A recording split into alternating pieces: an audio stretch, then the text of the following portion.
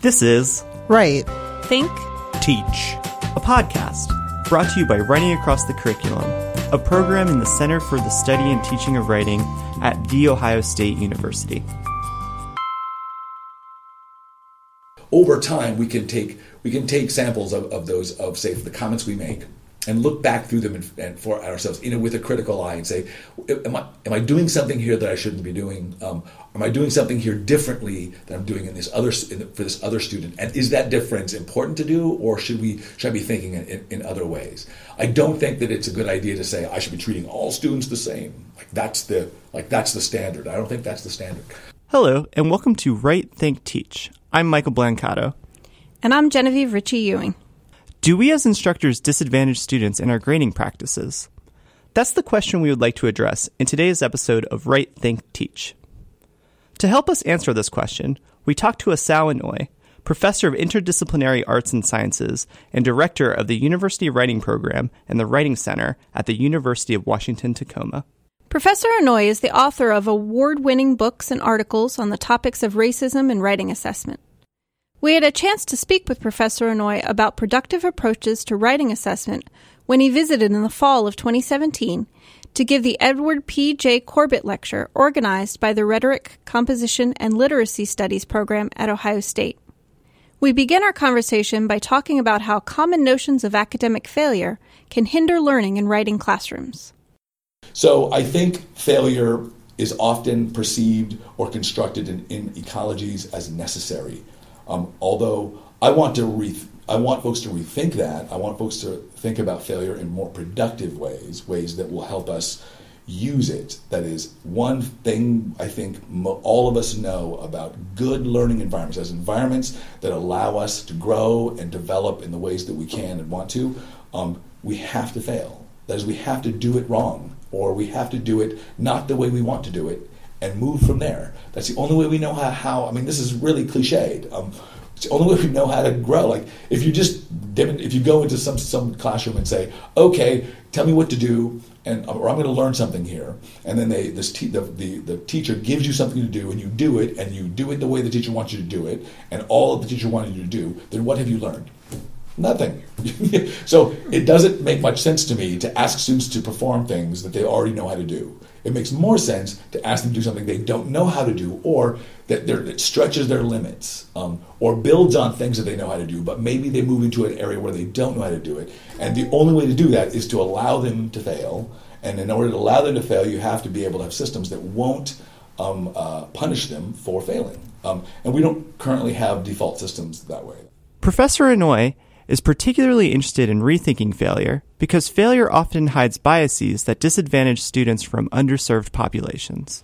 Failure is a difficult animal because it's usually just default. It's like whatever we don't want, and oftentimes we don't know what it is, and that is a problematic thing when it comes to diverse and particularly culturally diverse, linguistically diverse, racially diverse students on our campuses, because that means that we are probably not accounting for those, and that means that there's students who automatically fall into that category of failure by luck of birth, and that's completely unacceptable to me.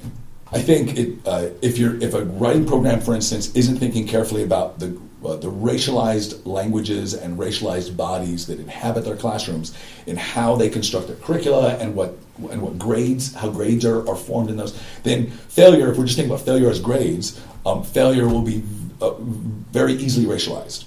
And I've never been at a university that didn't have failure as racialized. It just is because our society racializes and has particular language biases.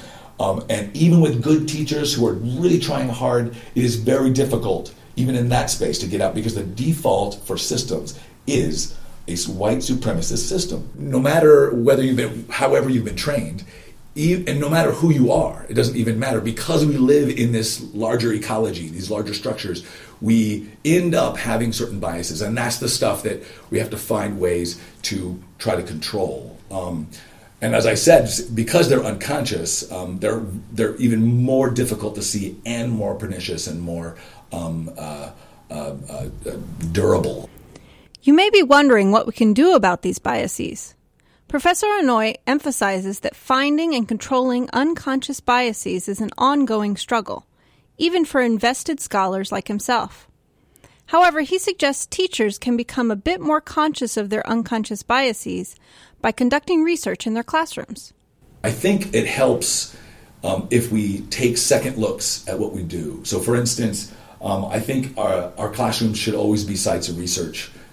If anything, they should be sites of private research, for where we look back after a year or a quarter or a semester when we've had just a little bit of distance from the work we've done with students in those classroom spaces, and look at how we've done the assessment work we've done, the comments we've made. I'm not meaning we do this extensive study, but over time we can take samples of those, of say, the comments we make, and look back through them and for ourselves, with a critical eye, and say, am I doing something here that I shouldn't be doing? Am I doing something here differently than I'm doing for this other student? And is that difference important to do, or should I be thinking in other ways? I don't think that it's a good idea to say I should be treating all students the same. That's the standard. I don't think that's the standard. I think it's more important to think, why am I doing the things I'm doing here? And what are the consequences in the classroom and for those students that I can discern? Some consequences we can't know. So that might help us find, or at least understand better, our own unconscious biases. To illustrate the benefits of informal data collection in the classroom, Professor Inouye describes how his research on his own students changed his teaching practices. I gather data on my classrooms all the time in every class. I've done it for probably 15 years. So, in fact, I've got so much data on my classrooms. I know the grade distributions and how many times I've called on particular students in all my classes for the last decade. It's fascinating to see the changes and I can point to the practices that made those changes happen. In my spreadsheets for this, this is part of the data. So it's not just a grades, right? It's also how many times have I called on this person for what, right? So I can look and I can see as we're going on, I've not used any of this person's writing at all. I need to use her writing, or I need to use his. So I'm looking very carefully at their work. So it makes me look more carefully in some cases as the quarter goes on at other people's work that might go unnoticed for me, that I just might be doing what I've always done in terms of reading their work and doing stuff. For more on how to adopt anti-racist assessment strategies, check out Professor Inouye's book, Anti-Racist Writing Assessment Ecologies, Teaching and Assessing Writing for a Socially Just Future. We'll provide a link in our transcript for the episode to an open-access digital edition of the book that's available through the WAC Clearinghouse. That concludes this episode of Write, Think, Teach. We'd like to thank Asao Inouye for taking the time to share his ideas with us, and thanks to you for listening.